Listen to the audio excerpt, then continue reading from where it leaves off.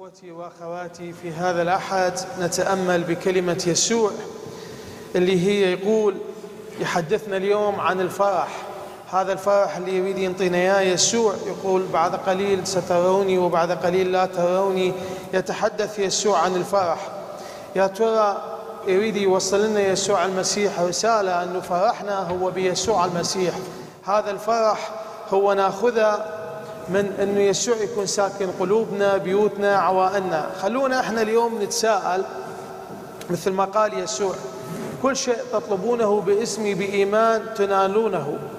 يسوع كمسيحيين هو الله المتجسد اللي كشف لنا وجه الله المحب الرحوم الحنون، وجه الله اللي قال لنا أنه الإنسان هو عزيز على قلب الله، أنه هو هذا الإنسان غالي على الله. ولكن الله سعادته أنه يشوف، أو رسالة يسوع المسيح أو هدف الله أنه يشوف الإنسان فرحان، يشوف أنه الإنسان قريب إله. خلونا احنا اليوم نتساءل: شنو هو فرحنا؟ شنو اللي يخلينا احنا فرحانين؟ هل هو فرحنا بيسوع المسيح أم فرحنا بأشياء أخرى؟ هل أنه احنا دا نطلب؟ يقول كل شيء تطلبونه باسمي بإيمان. هذا الإيمان اللي يسوع يقول أنتم تطلبوه من عندي. يا ترى شنو احنا اليوم دا نطلب من يسوع المسيح؟ فخلونا في هذا الأحد واحنا نقدم هذا القداس على نياتكم ونيات عوائلكم ونية الجميع ونية الكنيسة في كل مكان، نتساءل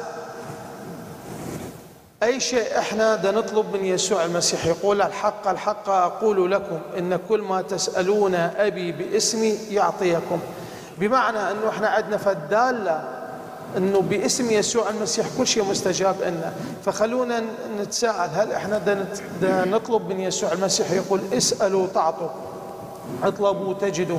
شنو احنا اللي دا نطلبه من يسوع المسيح؟ هاي أولا. شنو هو الفرح مالتنا اللي دا يريده يسوع المسيح؟ ثلاثة، أنه هل هو يسوع المسيح موجود في بيوتنا، في عوائلنا، في قلوبنا؟ أيضا اليوم نصلي من أجل جميع الدعوات. اليوم هو يوم الدعوات الكهنوتية الرهبانية، فنصلي من أجل حتى الله يملي الكرم مالته كنيسته بالكثير من الدعوات. وأيضا يسوع المسيح من يدعو يقول اتبعني. فخلونا احنا نتساءل اليوم: هي الدعوة ما فقط هي دعوة كهنوت أو يسوع يقول اتبعني، هل أنه احنا دا نتبع يسوع المسيح؟ آمين. الله يحفظكم ويحفظ الجميع. آمين.